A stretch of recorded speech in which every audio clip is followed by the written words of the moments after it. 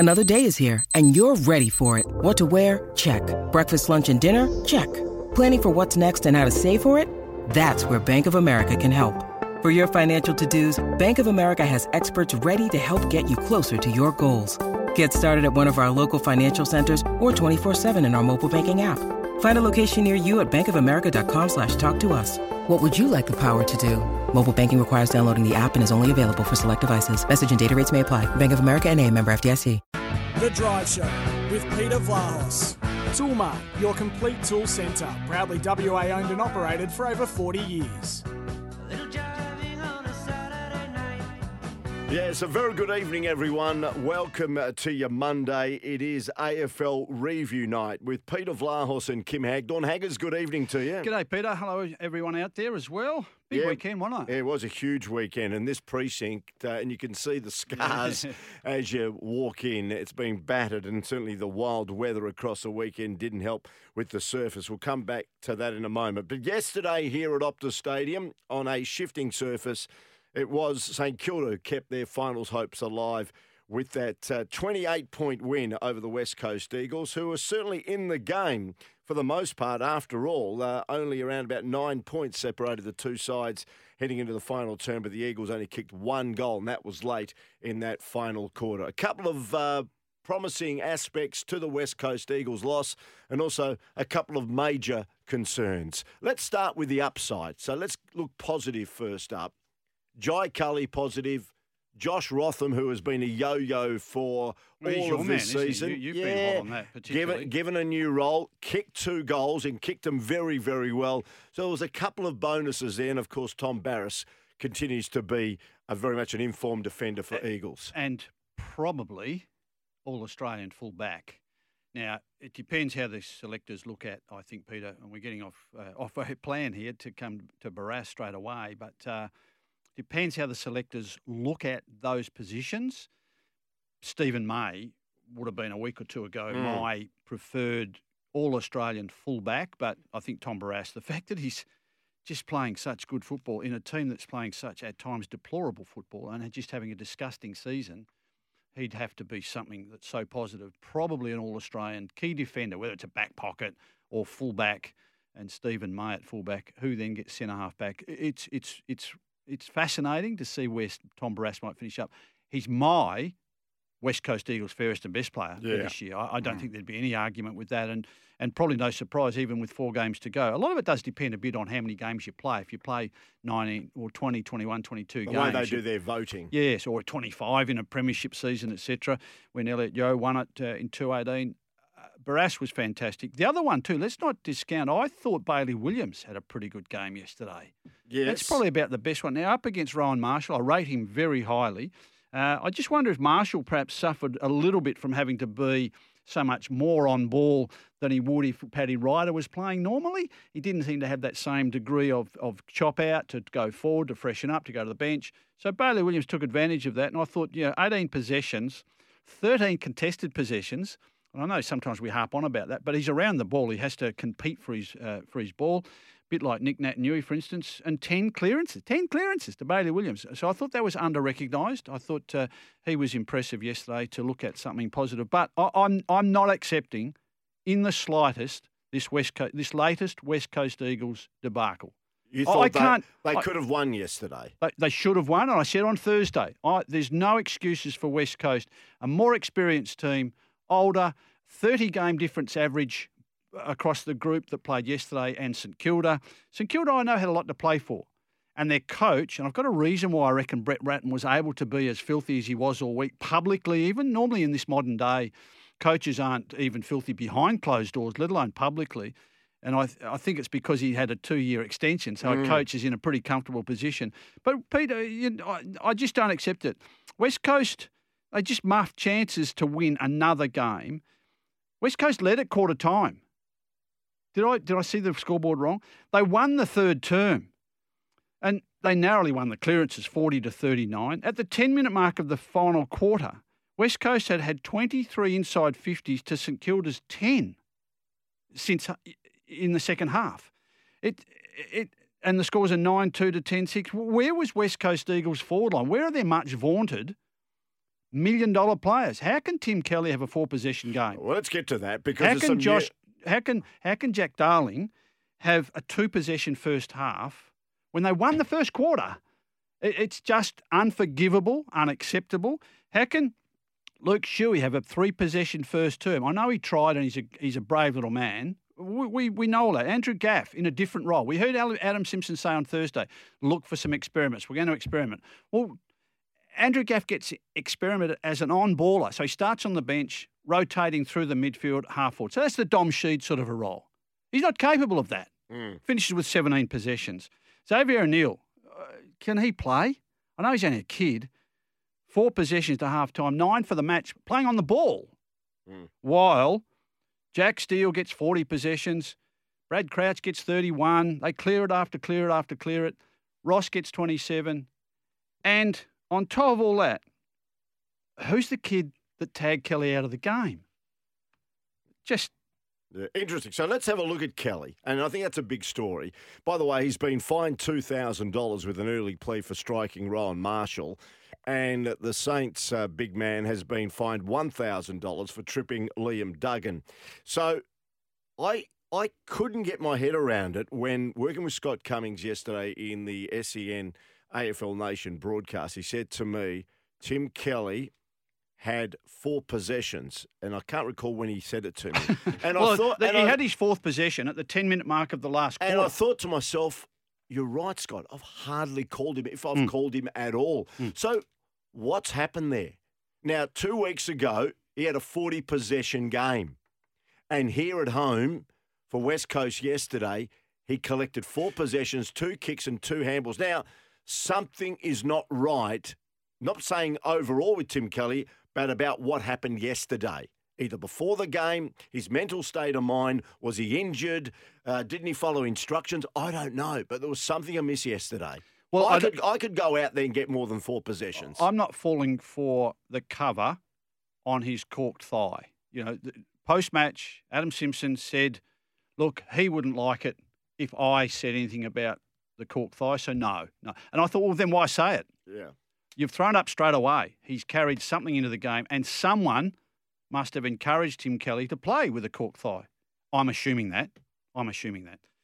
But corked thigh or not, he's played. He's been passed to play. He's played. Didn't look comfortable with it. Marcus Windhager is a 19-year-old kid playing I think it's about his 15th game. He had a good game yesterday. Well, he outplayed Tim Kelly. He had a good game yesterday. Finished up with 23 possessions himself, a couple of clearances, 7 times he pumped them inside 50 with Tim Kelly standing back with his lip down near his ankles. So I think also Tim Kelly, he looked like he cracked it to me. Didn't handle the tag at all. However, there's something wrong with how the coaching box didn't handle that either. Send him to full forward. Sub him off. Oh, you can't do that. Well, they can. All of a sudden, he's got the cork thigh. He's not running well. Take him off. Okay, so you're playing from Richmond's playbook now, aren't you? From Friday night. I know. Jack Billings was taken out very early. He was injured. He got his back injury. But the point is, okay, Kelly's got a leg injury. Medi sub, get him off. Absolutely. Or, as I say, if you're making him play, throw him to full forward. Push the others up the ground. I saw Darling finished up with 8 possessions for the match. 2 goals. 2 goals, both of them, uncontested gathers. One a handball just over the top of the pack. And 8 possessions overall. Send him up the ground. Even throw him into the centre square. If you're going to experiment, let's see things that are totally different. Darling did get at least 3 of his possessions of his 8 behind the centre. And the other experimentation yesterday was giving Liam Ryan a bit of a licence. Picked up far more of the footy, but in the back half. Which you don't normally see. Well, again, I'm sorry, Peter. He's another one I've got on my hit list here. They're all on your hit list. But how ineffective is their forward line? Darling gets 2 possessions to half-time. Liam Ryan, 9 possessions to half-time, 6 of them in the first quarter. Then he's knackered. Yeah. He's not fit to run out a game. He had 6 possessions in the first term, and you thought, Liam Ryan's back. And even the coverage goes on about the great Liam Ryan is back. He's got a fat tummy. He's got a fat backside. He's not back. He can't last a game out. All right, let's go to Lise, who's Jamie Cripps, 6 possessions to half-time. He struggled yesterday. Hello, Lise. How are we going? We're going to get the West Coast Eagles, and you've jumped on early. Hi, sorry, Paul. Lisa, Hi, I fired you up. I think I know you're an Eagles fan, but I just couldn't. You two crack me up, you really do, honestly. Pete, before I get on to my Eagles, I was watching the footy, but I had it on SEN listening to you calling the soccer on Saturday night. Yes. And you did a sensational job. Those names just rolled off your tongue beautifully. Yeah, it's a bit different to Cripps and Darling. Kennedy, let me tell you. Kelly. Thanks, Lise. Thanks, Lise. You've done very well. Thank you. I can tell you why Tim Kelly only got 4 touches. Yep.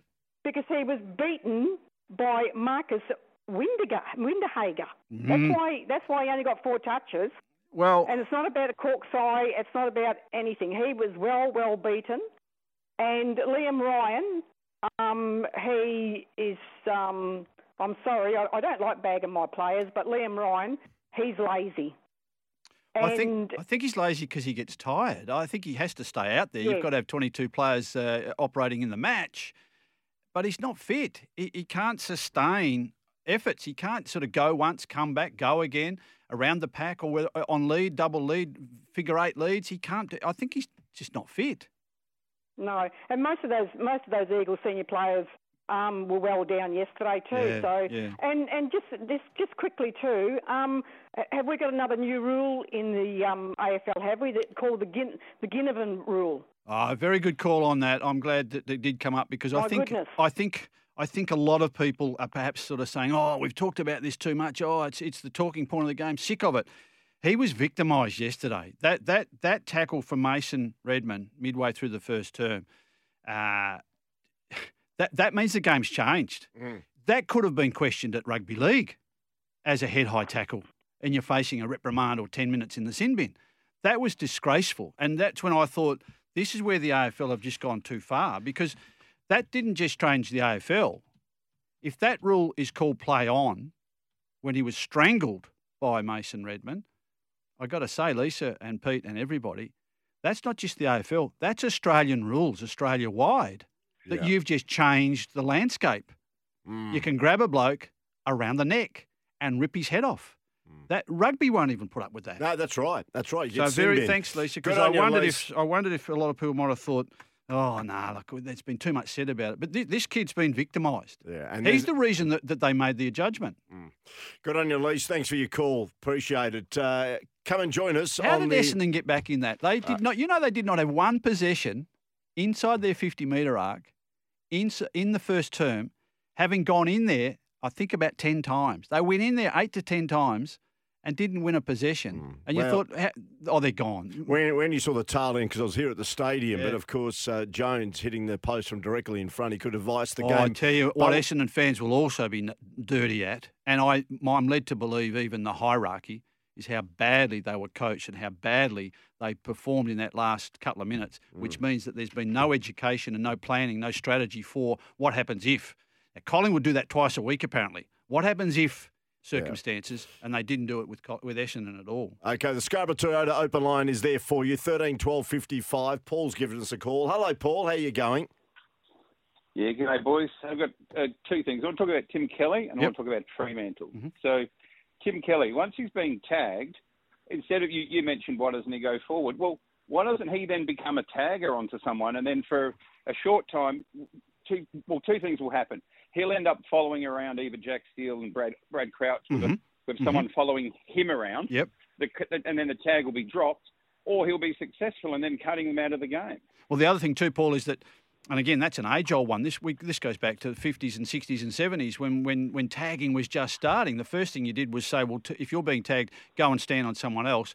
But it frees up one of your players because Windhager stays with Kelly, who goes on to Steele or Crouch, as you say, and then a Shuey or a Cully or someone around the ball is freer. Exactly right. And it just didn't happen.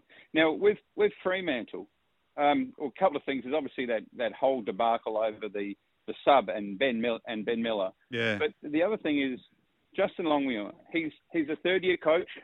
He's by all accounts an absolute ripper bloke. But is he good enough on match day? Like we had the issue last week, but he was clearly outcoached by John Longmire. By John Longmire. And then in the last quarter, Andrew Brayshaw spends 8 minutes on the bench. That's your best player that you have at one of your best resources you have access to, and he's on the bench. And he gets back on with 2.5 minutes to go. And it seemed cold, like that drop chest mark of his at centre-half back, which allowed Richmond to run it forward. My first thought was, he's cold. He's been standing on the boundary line, frustrated, trying to get on. But my only cover to that is that we see too much of this in AFL, which is so heavily scrutinised, Paul, and so televised and covered, and you see so many different angles. And you do see times when they say, look, the game's on the other side, and so a key player can't get on. Dustin Martin can't get on, or in this case, Andrew Brayshaw can't get on.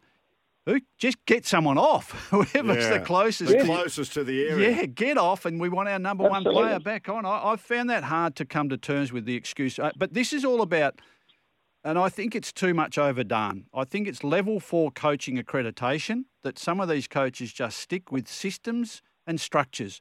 If we'd made someone run away from the centre circle area, our defensive structure would have fallen down while Andrew was getting on. Bad luck. Yeah. Get him on. That's the most important. Yep. Make him run towards that defensive area and fill in, and someone else falls back.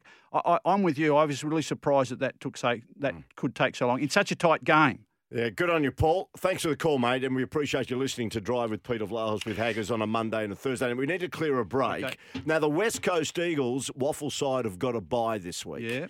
I'm just wondering whether there's an opportunity now to maybe bring a few players up and give them a go this week. All right, Haggers. Please. I'm going to throw a few names your way. You know who comes back in this week? Who? Yo Natanui. What about Greg Clark? Rioli? Give him a go. Give Greg Clark a go.